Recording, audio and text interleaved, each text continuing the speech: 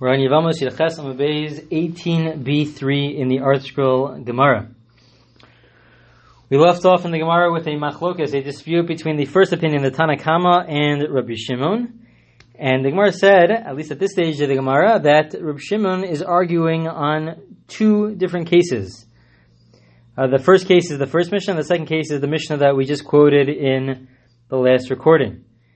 And there's a machlokas about what is the case of Eishes Echav Shelo Haya Ba'olama. What's the case where there's an exemption from Yibum because the brother who's alive was not alive during the time that same time period as the deceased brother. And the two cases were as follows. The first case of the first Mishnah is a case where we have two brothers, Reuven and Shimon. They're both alive. Reuven passes away without any children, and then Levi is born. Levi is born before Reuven's wife, Rachel. Before she does Yibum or Chalitza, Levi is then born. Levi then is exempt from doing Yibum or Chalitza with Rachel. But there was the Zika, there was still some sort of connection for Rachel with the other brother, with Shimon. Shimon does Yibum. And we say that even if Shimon were to die after that without any children, Levi would still be exempt from doing Yibum or Chalitza with Rachel because he was exempt the first time around, and that continues also the second time around. That is the first case of the Mishnah, according to the first opinion. Rabbi Shimon argues on that case. And he says that no, in that case as well, you could do Yibum with Rachel. Levi is allowed to do Yibum with Rachel. Even though Levi was not alive at the same time as Reuven, still he's allowed to do Yibum. And the Gemara, as we're about to see, will explain why that is. But the second case, before we see the Gemara, the second case was where Reuven and Shimon are alive. Reuven passes away without any children. Shimon then does Yibum. He first does Yibum with Rachel, with Reuven's wife, and then Levi is born. So Levi is born after Shimon does Yibum with Rachel. And in that case, the first opinion still says that Levi is exempt. Then Shimon dies without children. Levi is still exempt from doing Yibum or Chalitza with Rachel, even though one could have said that with regards to Levi, Rachel is just viewed as Shimon's wife and not as Reuven's wife, and he was alive in the same time with Shimon. Shimon died after Levi was born. But still, no, since Rachel was originally Reuven's wife, and Reuven was not alive at the same time as Levi, so therefore there's an exemption. There's even an exemption, even if Levi is born after Shimon does Yibum, and before Shimon passes away, Levi is still exempt. And in that case also, Shimon argues, which is an easier way to understand why Shimon would argue in that second case, because Levi was only born after Shimon did Yibum, so Rachel is now viewed for Levi as just being Shimon's wife and not for being Reuven's wife. Okay, and so Rabbi Shimon argues on both of those cases to say that you could do Yibum. That is not the case of Eishes Echav Shelo Haya Ba'olama, of the brother who's not alive at the same time as the deceased brother. Those aren't cases. Really, you could do Yibum. And so the Gemara is going to want to know, well, what is the case where we say Eishes Echav Shelo Haya Ba'olama? What is the case where there is an exemption because the two brothers weren't alive at the same time? So the Gemara asks, Eishes Echav Shelo Haya Ba'olama l'Rabbi Shimon Hechem Mishkachla. What is that case? What's the case of Eishes Echav Shelo Haya Ba'olama where they're non-contemporary brothers? So the Gemara gives two answers. First answer the Gemara gives is Bechad Acha Umes, but no Loach. First case is as follows. Very simple case. Reuven is the only son that is around.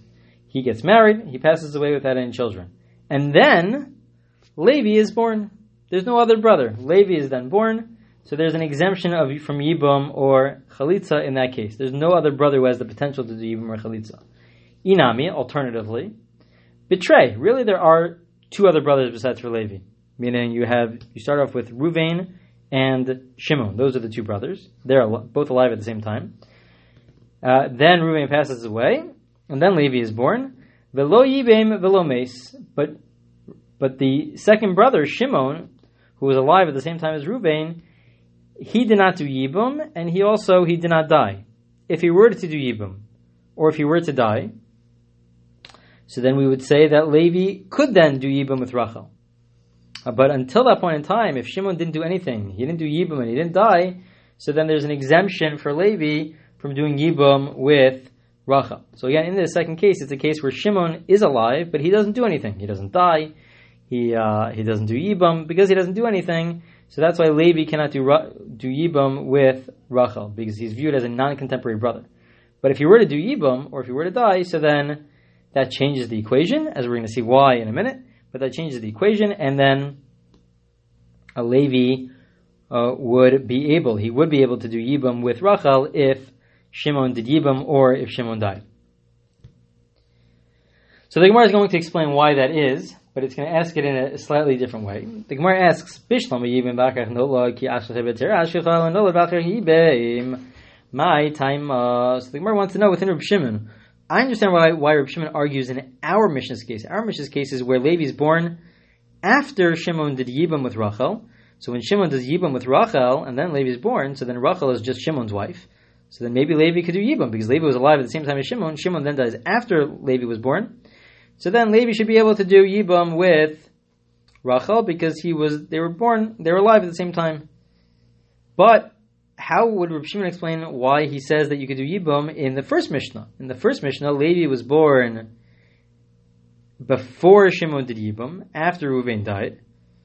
So why is it that he's allowed to do Yibam in that case, in that scenario, if he was never alive at the same time as Reuven? Rachel is Reuven's wife.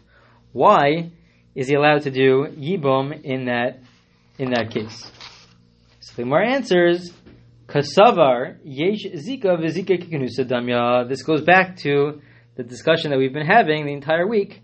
He says Reb Shimon must hold that there is zika, and zika is a very, very strong connection, which is like a full-fledged wife. This is the first time that the Gemara refers to this as a full-fledged wife.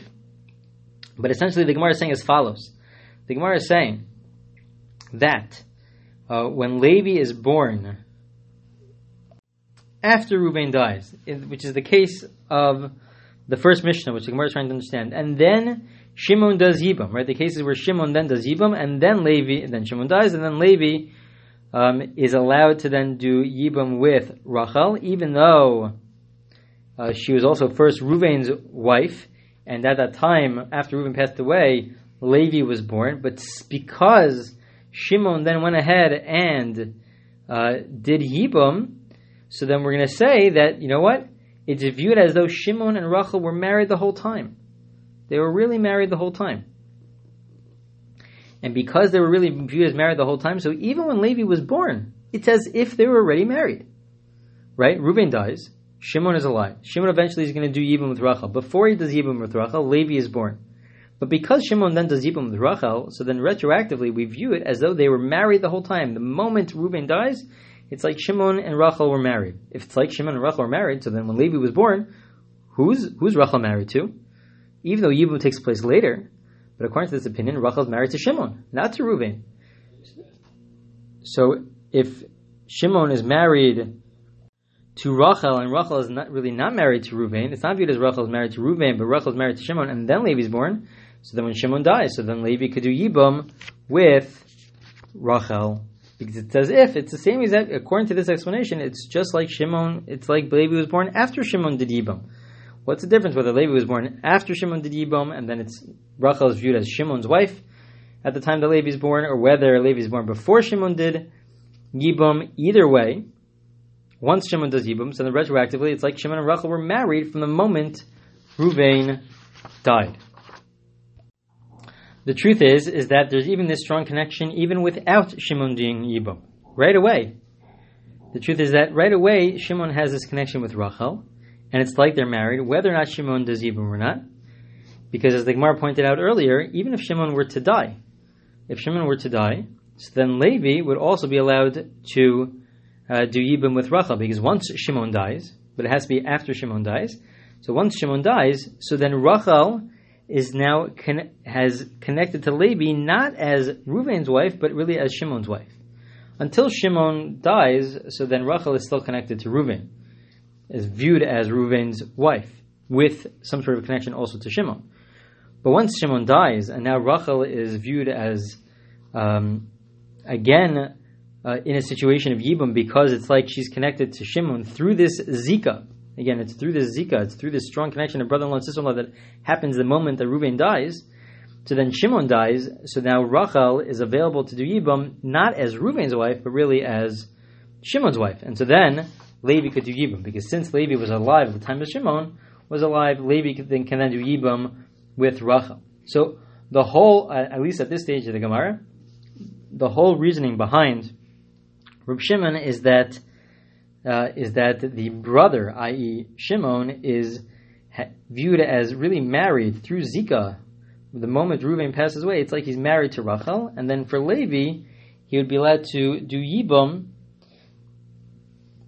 when Shimon passes away, because once Shimon passes away, so then Rachel is now viewed as Shimon's wife, even if Shimon didn't do Yibum yet, and so then Levi could do Yibum with Rachel, because Rachel is coming as Shimon's wife, not as Reuven's wife. Okay, that's what the Gemara says with regards to Reb Shimon. But again, the underlying idea here is that Reb Shimon holds that the moment Reuven dies, it's like there's such a strong Zika connection. It's really a very strong connection, strong bond, to the point where it's like it's Shimon and Rachel are married. They're viewed as if they are married. So the Gemara is going to question this. And we'll just begin the question today, and we'll finish the daf, finish the page, and we'll have to see the answer in next week's recording. But the Gemara asks the following question. We just said that you have to, in order to say this, you have to say that Reb Shimon holds that Zika is really, really strong. It's so strong that Shimon and Rachel are married. Levi, who was not alive during Shimon's time, could then do Yibum because Levi was alive during Shimon's time. And so Rachel is viewed as the wife of Shimon vis-a-vis Levi. And that's how strong the connection really is. It's like they're married. So Maskef Rav Yosef objects to this. He says, I understand. Hashaziku ma'imar misafkel Reb Shimon ikim gnusa damya ilav gnusa damya Zika luchu dami bai.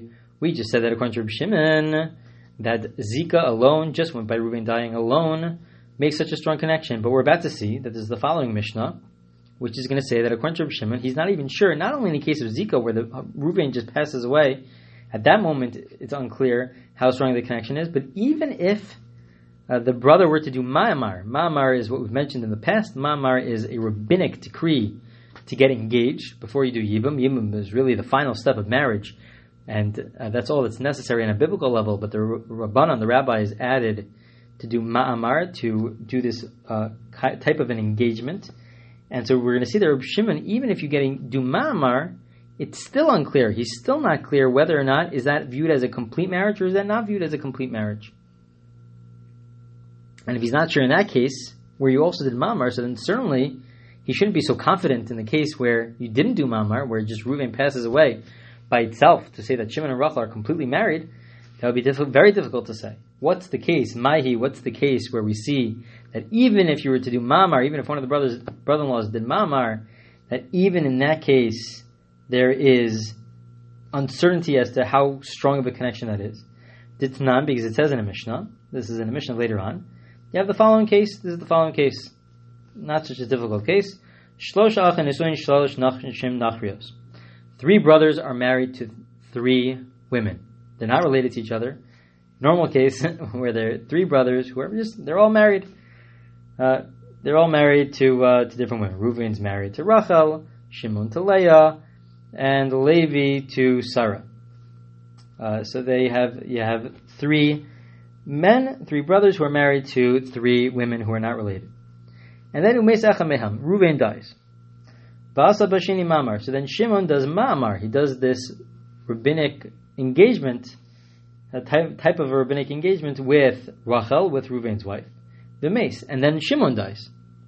Before he's able to do Yibum, Shimon dies.